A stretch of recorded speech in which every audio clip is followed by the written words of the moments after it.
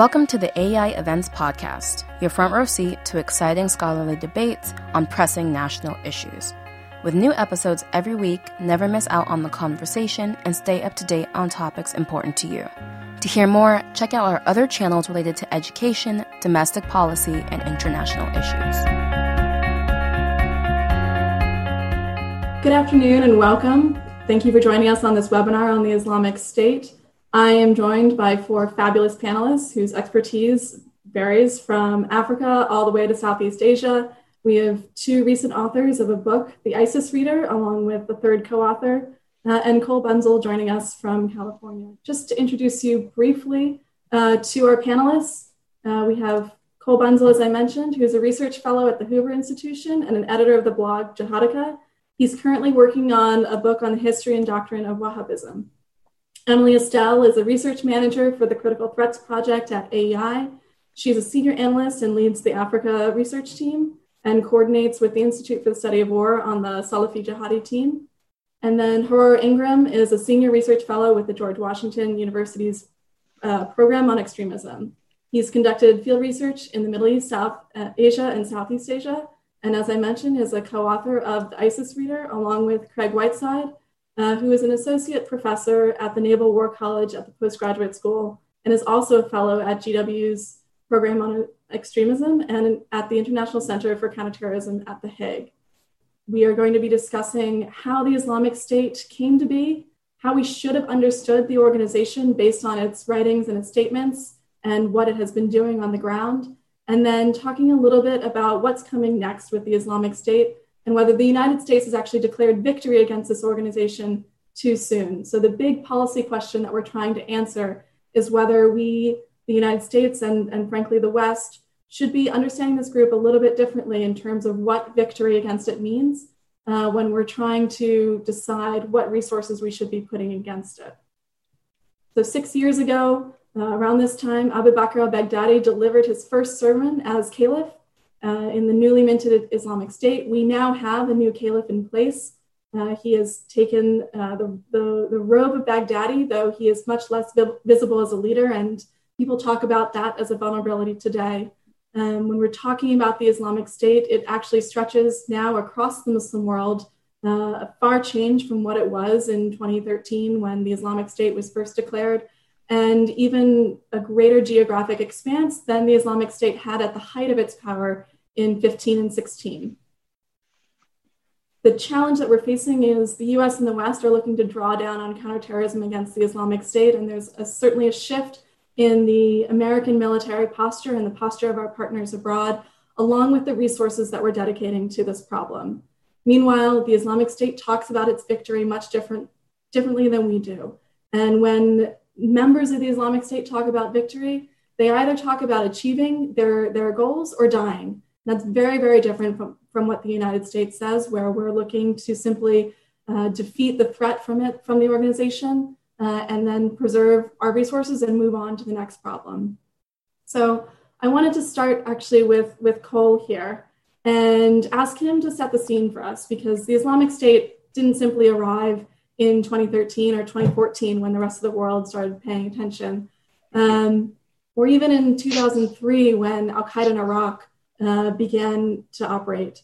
Cole, you've written at length about the ideological underpinnings of the group, the Islamic State, and also of the broader Salafi Jihadi movement. Where does the Islamic State come from, and what makes it so different? Hi, Katie, and thanks for having us. So I think there are kind of two ways to look at the history of the Islamic State. There's an organizational level and an ideological level. So organizationally, the Islamic State traces its own history, and this is in its own discourse, back to October 2006, when it declared the founding of what was known as the Islamic State of Iraq, Dawlat al-Iraq al-Islamiyya, which was founded by both Al-Qaeda in Iraq, the group at the time that was led by Abu Musab al-Zarqawi, or actually Abu Musab al-Zarqawi had just recently died, and a number of other jihadi groups. So when you listen to the speeches of the Islamic State's leaders and you read their media outlets, they often talk about their history going back to 2006. And even though a lot of Western analysts and Middle Eastern analysts tended to refer to the Islamic State of Iraq by the name Al-Qaeda in Iraq, in fact, the group, according to its own messaging, had deemed Al-Qaeda in Iraq to have disappeared beginning in October 2006, having been replaced by the Islamic State of Iraq, which was, as it put it, a kind of statehood project. And it also had at the very beginning this anticipation to become the Caliphate. It cast itself as the kernel of a future caliphate that would ultimately expand and dominate across the globe. Although that was a very delayed expansion, when the Islamic State of Iraq expanded into Syria, as they understood it to have happened in April 2013, becoming ISIS, that was sort of the fulfillment of the original idea behind the Islamic State of Iraq. And then when they declared the Caliphate in June 2014, a year later, that was the further fulfillment of the original mission to become the Caliphate. So that is sort of one way to look at the history. The other way is with regard to ideology. And in my opinion, the man who was sort of the ideological forebear of the Islamic State was Abu Musab al-Zarqawi, who was the Jordanian jihadi leader of Al-Qaeda in Iraq. He represented a more severe, a more hardline version of Sunni jihadism, or what we call jihadi Salafism or Salafi jihadism. It's a movement. This is a movement that admits of a range of theological and ideological tendencies, and he represented the most severe, the most unforgiving version of it. So, for example, he believed that the Shia were not Muslims, whereas the leader of Al-Qaeda told him, no, they actually are Muslims who are to be excused on the basis of ignorance, and these sort of differences. So he, in kind of articulating a more theologically exclusivist version of jihadism, he hearkened back to the Wahhabi tradition in Saudi Arabia as it was originally kind of marketed in the 18th century, which was very focused on the doctrine of takfir, excommunication, and kind of forming a very small tent of Muslims, whereas Al-Qaeda has, especially recently, been kind of selling itself as a pan-Islamist group that believes in a big tent jihadism, where just all kinds of groups can be admitted, including the Muslim Brotherhood, for instance, whose leaders it has celebrated. That's the main element, I think, of its ideology, is the theological exclusivism that sets it apart from Al-Qaeda. But there's also, I think you alluded to this, the barbarity and the extreme violence of the group. That's also something that differentiates it from Al-Qaeda. And that was a method, I believe, that was pioneered by Zarqawi as well, who appeared in a video beheading an American journalist. So he pioneered a lot of this emphasis on gruesome videos, something that Al-Qaeda has dismissed as a kind of Hollywoodization of jihad. And then thirdly, a real pillar that has emerged in the ideology of the Islamic State is the Islamic State itself, the idea that it is the caliphate, and that all other organizations, jihadi organizations, are invalid, and that all Muslims are obliged to pledge fealty or bay'ah to the group. So you bring all those things together, you have a kind of theological exclusivism and an organizational exclusivism, and that's how you get ISIS. Thank you. And just to follow up briefly, I think you know this well, but just for the public that's listening, when you're talking about the ideology, we refer to the Islamic State as being more extreme, more radical than Al-Qaeda, but in framing it that way, it tends to make Al-Qaeda seem more moderate. But from my understanding, especially from your work, they are aiming at the same goals, right? Yeah. If I say that Al-Qaeda is relatively moderate, it's not to say that they're better. They're just as evil, and in fact, they could be a greater threat by being, say, less extreme with regard to theological differences between Sunni and Shia. So these are terms, and I borrow these terms also from their own discourse. They use words like extremism and Harajism to define and differentiate themselves. So it's no credit to Al-Qaeda to be a little bit to the left of ISIS. Super. So Hararo, Cole has laid out kind of the ideological underpinnings that have differentiated the Islamic State from Al-Qaeda and from the rest of the Salafi jihadi movement writ large. And from your research, I know that you know this well, but how did the group start to operationalize its ideology, and what made it become so successful so quickly? And then, how are you seeing the group talk about its successes and failures? Sure. Well, again, thank you for the opportunity to speak to you all today. Look, there's a range of ways, I guess, that we can kind of try to answer that question. And you speak to different people with different kind of perspectives. They're going to provide a different angle to this. And I guess from my perspective and from the perspective that we took for the ISIS reader, there's really something to this movement's strategic culture and its strategic kind of practice that I think is really important. Taking what are largely abstract kind of ideas and notions in the ideological kind of jurisprudential kind of realm, and the kind of things that you're going to need to do on a day-to-day basis to try to achieve that and kind of bring them together. And this is where that strategic mechanism is really important. And I guess what we've kind of traced, and we really tried to trace this with the book, was how strategic practice evolved over a period of decades, how that then fueled a kind of a strategic culture within the movement. That is how individuals and how teams approach these questions. And it kind of gets you kind of stuck into this loop, really, that the culture helps to inform the practice, but the practice helps to inform the strategic culture that emerges. How do we take these high abstract ideas and with actions and messaging that we engage in the short to medium term to try and achieve these larger goals? And I think that mix of strategic culture and practice becomes really important. So kind of broadly, what's kind of characterized this within the Islamic State? Well, obviously, the kind of concepts which Cole spoke about are really important. There's also this idea of manhaj, this idea of methodology for achieving it, that is really central to how it thinks about strategy, how it kind of calibrates and steadies the ship through the tough times, and then kind of looks to take advantage during those periods, those very fleeting short periods of success. And so what we noticed throughout kind of tracking this movement from the 90s is just they are surprisingly frank about how they assess not only their capabilities and capacity, but also that of their adversaries.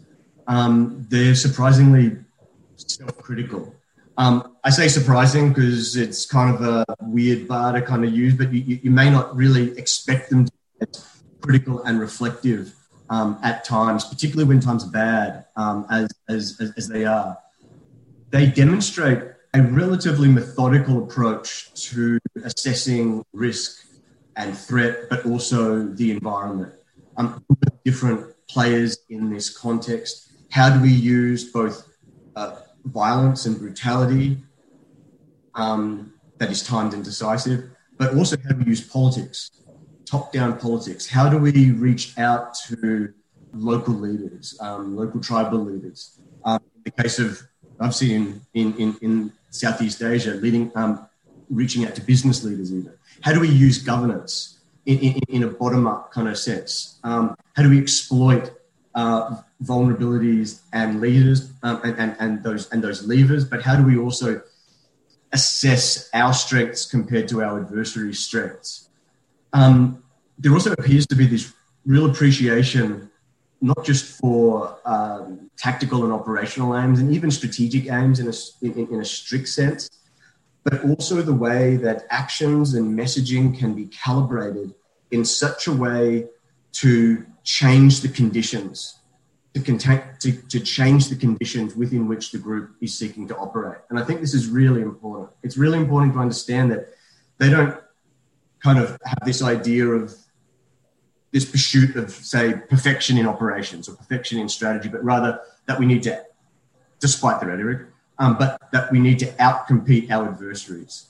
And so as we track the movement through the book, this emerges is quite clear, it's hard to avoid when you look at, for example, their internal doctrine and communicators. You look at Zarqawi's letter to Al-Qaeda leadership that was captured in January 2004. You see this surprising degree of patience. You see this appreciation either directly from him or him and his inner circle that a window was closing, that there was this opportunity and it needed to be exploited in a timely and decisive fashion.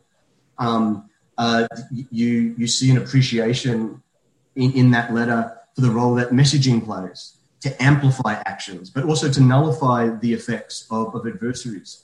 Abu Hamza al-Muhajir's advice for the leaders and commanders and soldiers of the Islamic State, a 2007 or 8 document. You see there an appreciation for how strategy can't just be this thing that leaders talk about, that command talks about.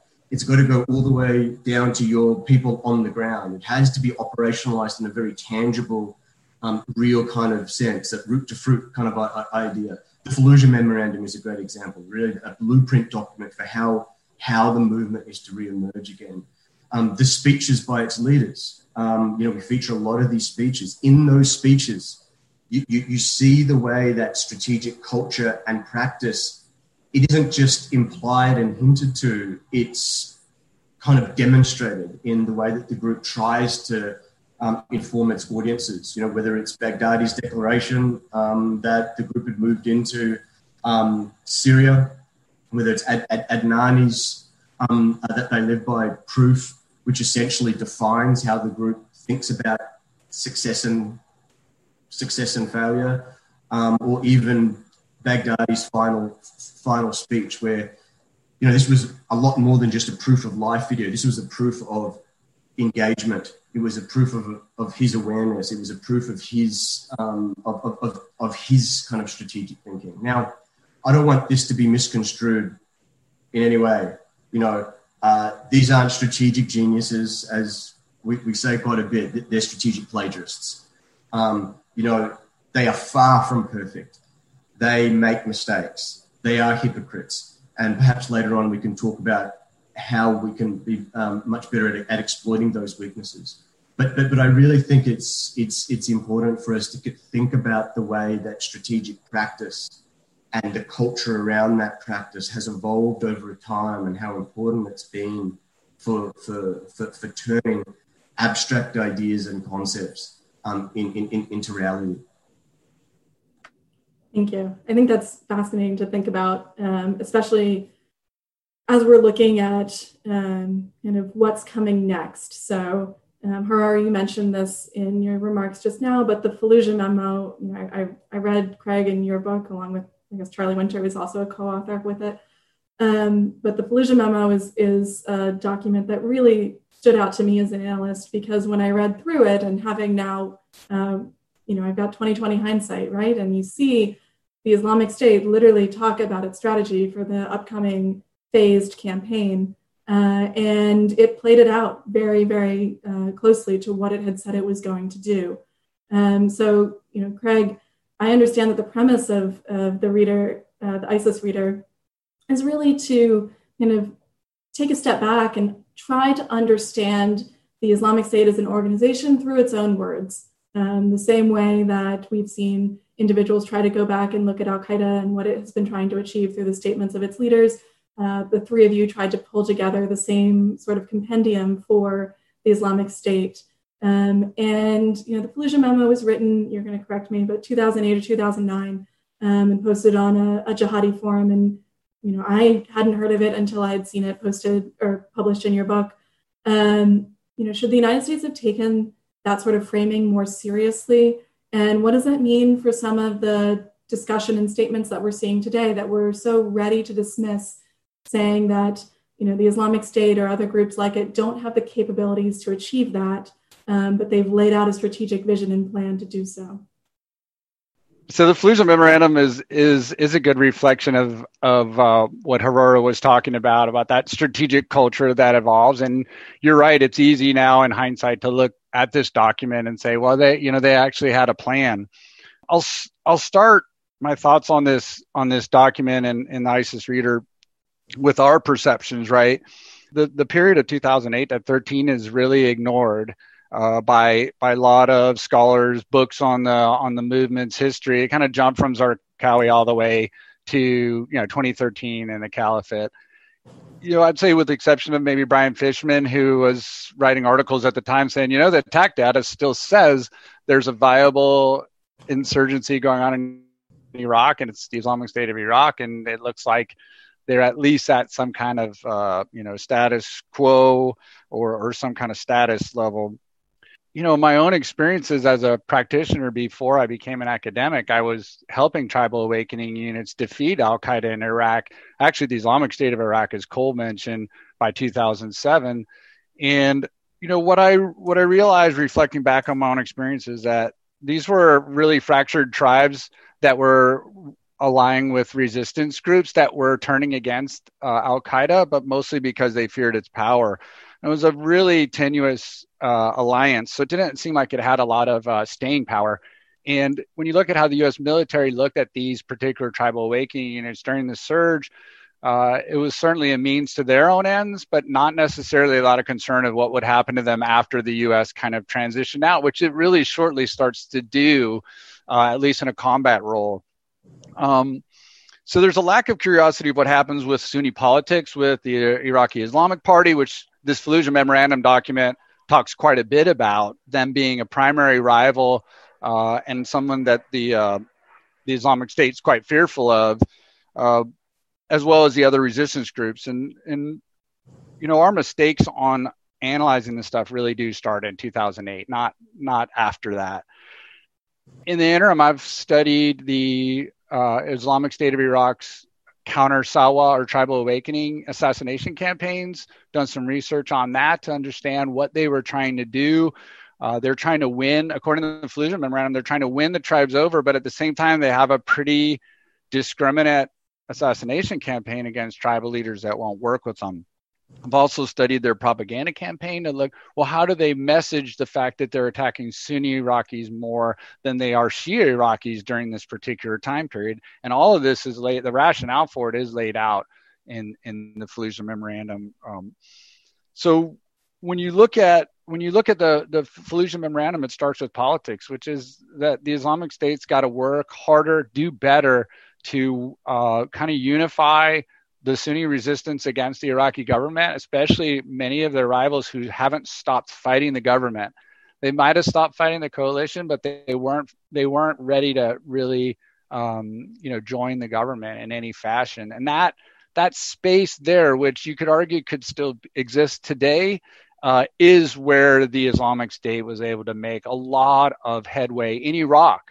And even though they are more successful in Syria, in 2013, it's that kind of fools people to think that the group didn't exist in Iraq and they went to Syria and they got strong and then they came back to Iraq, which I don't. The attack data, the activities, the Fallujah Memorandum, all of these documents kind of triangulate to tell us that there's a picture out there that we still really, as researchers and analysts, should pay more attention to. Really get back into it. It's this focus on politics. And to me, it's not even simply the sectarian aspects or angles, but it's also the fact of what is the political objective of the Islamic State. It's to carve out a separatist state. And there's a lot of support for that from certain Iraqis who are not interested in reconciling with the government. And that's something we need to pay attention today. And documents like Fallujah Memorandum can help us with that. So just to circle back on that, we are talking at AEI, which is a public policy institute. And, I think what I'm hearing from you is that the Islamic State recognized the friction between some of the military actions the United States was taking and the political gaps that we had. And this tracks a little bit with our policy that we're in there and assisting militarily with security forces and security assistance. But the local politics, the regional politics, the United States has been very hands-off because it's fundamentally not our problem. Is that problematic in how the U.S. is framing it? Should we be more involved? Should we be trying to tie our security assistance much more to a political end state or at least conditions? I think it's a serial problem. from a strategic culture perspective, it's a serial problem of the United States that we focus not overly on the military aspect. These are military problems. But then once we've used our substantial power to create opportunity for something else to happen that's not militarily, we really don't have an understanding of how that operates, or that it's even, or who should be doing that. And so until we figure that out, and it goes back to even larger issues, larger than jihadism, the nature of this strategic dilemma the United States has, which is we don't want to focus a lot of our power on containing these particular groups. We want to focus them on great power competition. But if we don't learn from this experience with dealing with really smaller threats, we're going to have a lot of trouble when we try to work with friendly countries or partners that are looking for U.S. military assistance or security assistance or training. And we're oblivious to the politics of why they might want it or what it will do for them. And that it's going to apply to great power competition, just like it does in how do we prevent yet another iteration of the Islamic State. So I think you're exactly right. Super. So that leads me to Emily, whose research focuses on Africa. And when the Islamic State's predecessor, Al-Qaeda in Iraq, was defeated back in 2007, 8, 9 timeframe, there wasn't really another part of it that was strong. But this time around, when the United States and its partners, particularly the Iraqis and then the Syrian Defense Forces and the Kurds, defeated the Islamic State in Iraq and Syria, the Islamic State had branches elsewhere, and the strongest ones were in Africa. And so we saw a shift from both the Islamic State in terms of its emphasis on its African branches, and also, frankly, from the rest of the world as we're looking to defeat the Islamic State and looking at the African branches. How did the Islamic State discuss the African theaters before 2018, 2019, when it was defeated? And then how is it talking about them now? What is it doing now inside of Africa? Thanks, Katie. I appreciate the opportunity to talk about the Africa perspective on the Islamic State. And I think Africa and the other more external theaters that outside of Iraq and Syria can be an interesting prism for looking at how ISIS's strategic culture plays out in different contexts, how things change as you get further away from the core. One useful way to look at ISIS in Africa is to think about its relationship to ISIS's overarching goals around legitimacy and resilience. Africa has been a place for ISIS to demonstrate the effectiveness and the attractiveness of its brand within the Salafi jihadi movement, to try and build some resilience against its losses elsewhere, and also to challenge Al-Qaeda. So referring back to what Cole talked about a bit, the relationship between ISIS and Al-Qaeda in competition to be the vanguard of the global Salafi jihadi movement. So going back before 2018, 2019, when ISIS was reaching its peak, at least in this iteration of ISIS, so looking at 2014, you started to see the presence in Africa as ISIS was trying to move from being focused in Iraq and Syria to being more global. So after the announcement of the Caliphate in the middle of 2014, and then to the end of that year, and late 2014 was when ISIS started to accept the pledges of Bayat from external branches. So a few of those were in Africa, and then they kind of added some over the years since then. There is a spectrum of investment, how much ISIS core was interested in giving a lot of resources or leadership or guidance to these branches. At that point, so 2014 through 2016, the highest level of investment went to the branch in Libya, which became the group's more famous African branch at that time. So taking us back to 2015, ISIS was controlling a city in Libya that they marketed as the third capital of the Caliphate alongside Raqqa and Mosul. So that was a big elevation for one of their peripheral branches. And it was discussed, so the Libyan city of Sirte that ISIS controlled at the time was discussed as a fallback option for potential loss of Mosul or of Raqqa. At the time, and especially in hindsight, that was an overstatement of how realistic it was that the ISIS project in Iraq and Syria could really fall back to Libya for reasons of distance and different conditions and all sorts of things. But the idea of a fallback option was rendered moot by end of 2016 when ISIS lost the city in Libya. And since then, there's been a decreased emphasis in ISIS media on Libya, which had been a focus. Broadening out a little bit, I also look at Africa as a theater for competition between ISIS and Al-Qaeda. So if you look at where ISIS established affiliates, it naturally followed from where there was already a Salafi jihadi presence. And they had a mixed record of success with trying to build up affiliates or win defections from Al-Qaeda groups. One challenge that ISIS has faced in the African space is that the stronger of the Al-Qaeda affiliates, so Al-Qaeda in the Islamic Maghreb, AQIM in North and West Africa, and Al-Shabaab in Somalia, were resistant to changing teams, essentially. So ISIS was able to get some splinter groups onto its side, but didn't kind of move the bigger affiliates over. Even with that limitation, though, ISIS was able to kind of proliferate affiliates across Africa that really amplified its appearance of strength at the time. Playing the clock forward a couple years, it's interesting to see, which of those affiliates have withered and which have strengthened. So, for example, the Algerian branch has almost stopped all activity, where the branch in the Sahel in Mali has gotten increasingly active. So some of the seeds that ISIS planted have flourished and others have not. Looking at the situation 2018 to now, ISIS has started to use its African branches as a counterweight to its losses elsewhere, and has also started to renew, even just in the last couple of months, an emphasis on competing with Al-Qaeda in Africa. So on the first point, there's a lot of media production coming out of ISIS's African branches, especially the West African branches that are very active. It's interesting to see actually, the ISIS Reader book talks about Baghdadi's speech in April 2019, when he actually spoke in a fair bit of detail about the ISIS leader in the Sahel and about the Libya group. And he was demonstrating that he was still connected and leading actively, but that was also a big elevation for how much you hear about those groups in ISIS media.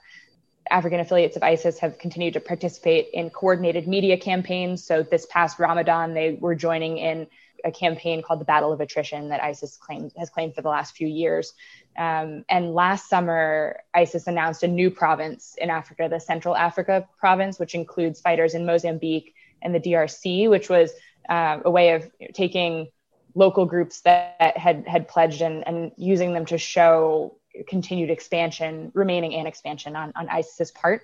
I might talk more about Mozambique later, but it's an interesting case where there's an ISIS affiliate that's actually following what appears to be some of the group's older methodology and appears to be having some success starting to contest control of cities and towns.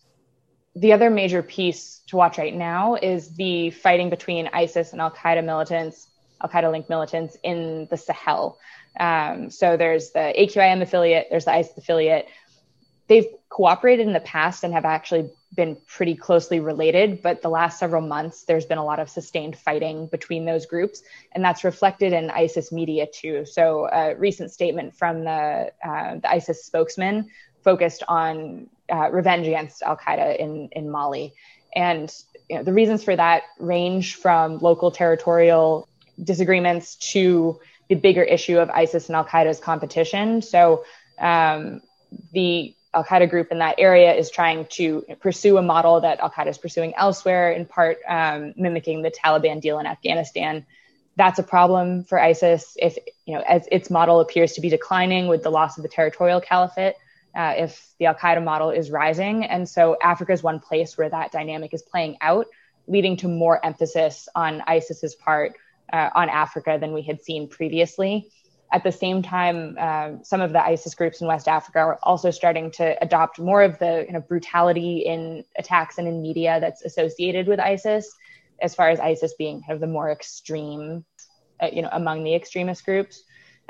So that theater of West Africa is going to continue to be important among the different places where ISIS and Al-Qaeda can compete as they enter kind of a next phase of leadership of the global Salafi jihadi movement. Thanks. So Haror, I know your research has been in Southeast Asia as well.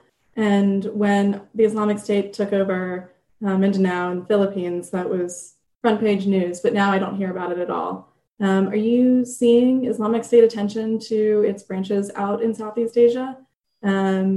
Or what are you seeing? Is the Islamic State actually declining globally, or is it just in Iraq and Syria where we've seen the pressure militarily where it's declined? Yeah, well, so many of the dynamics that Emily has kind of spoken about there, I've seen kind of to varying degrees over in Southeast Asia and the Philippines. So, and in the Philippines in particular, where I spend most of my time. I mean, until COVID, I was kind of traveling there every 6 months or so. And just for a little bit of background, I don't publish it all on the work that I do over there, and but most of my work is focused on capacity building, working in community. So I've been traveling there since 2017. Spent a lot of time in places like Iligan and Malawi, down in Cotabato, over in Zamboanga. These are these three really crucial channels of pro-Islamic State group activity in Mindanao.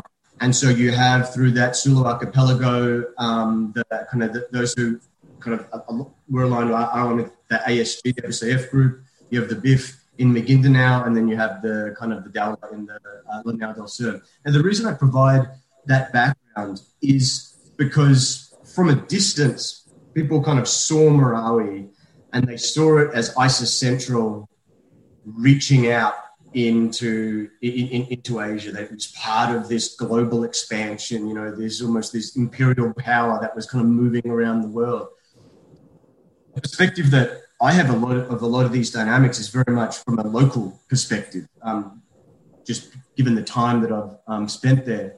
And from a local perspective, this was very much seen as a kind of a locally generated bottom-up exploitation of something that was going on over there, that the Maute Hapalon were taking advantage of, and it continues an ongoing kind of peace process in Mindanao, that these were these young upstarts trying to offer an alternative to the, frankly, very elderly leadership of the old revolutionary groups over that way, that they were exploiting organizational fractures, that those old allegiances and pledges to AQ, for example, in that Sulu archipelago, that this was a way for young up-and-comers to kind of distinguish themselves from that older school. And so from the locals' perspective, it was seen very much as kind of a locally generated phenomenon that was actually exploiting larger transnational kind of dynamics. Now, the reason why I think this is so important is because the way that we understand this phenomenon and the way that we think about how to support our partners in different regions has to reflect that reality. It has to acknowledge these local dynamics and kind of see that there is a bottom up and a top down interplay that's really important here. Moving forward, this is a relatively new issue for the Islamic State to deal with. That is managing its transnational kind of network. And it's new for Islamic State and happens to be new for strategic policy and academic thinkers as well. And I suspect that that there are a lot of kind of errors and missteps in the way that the field had thought about Al-Qaeda in this regard. And I would hope that we can kind of reflect on some of those lessons, some of the things that I think were misdirected and not just kind of lazily apply the AQ template to what ISIS is trying to do in a transnational sense, but at the same time, not necessarily take ISIS history and use that as a template for how it is going to try to manage this transnational network. Given where the group is at, given the problems that it has had, its global network, it gives it a lot of opportunities, but there is a lot of risks. And from a policy strategy perspective, we've got to work out ways to maximize those risks and to undermine those opportunities for it and not see it necessarily as a one-way kind of street. Thank you. Cole, as we're looking at the Islamic State going global and developing much more local roots, there inevitably introduces the problem of the ideology and ideological purity, if you will. You wrote recently about how some of the ideological challenges within the group actually weakened it. So I'm wondering whether, if you're looking ahead, how is the Islamic State going to deal with preserving its own ideological standing as it expands into a broader movement, both globally and deeper into populations? Yeah, so it's interesting because the way I see it, the Islamic State's actually become more kind of ideologically purist than it has been in the past.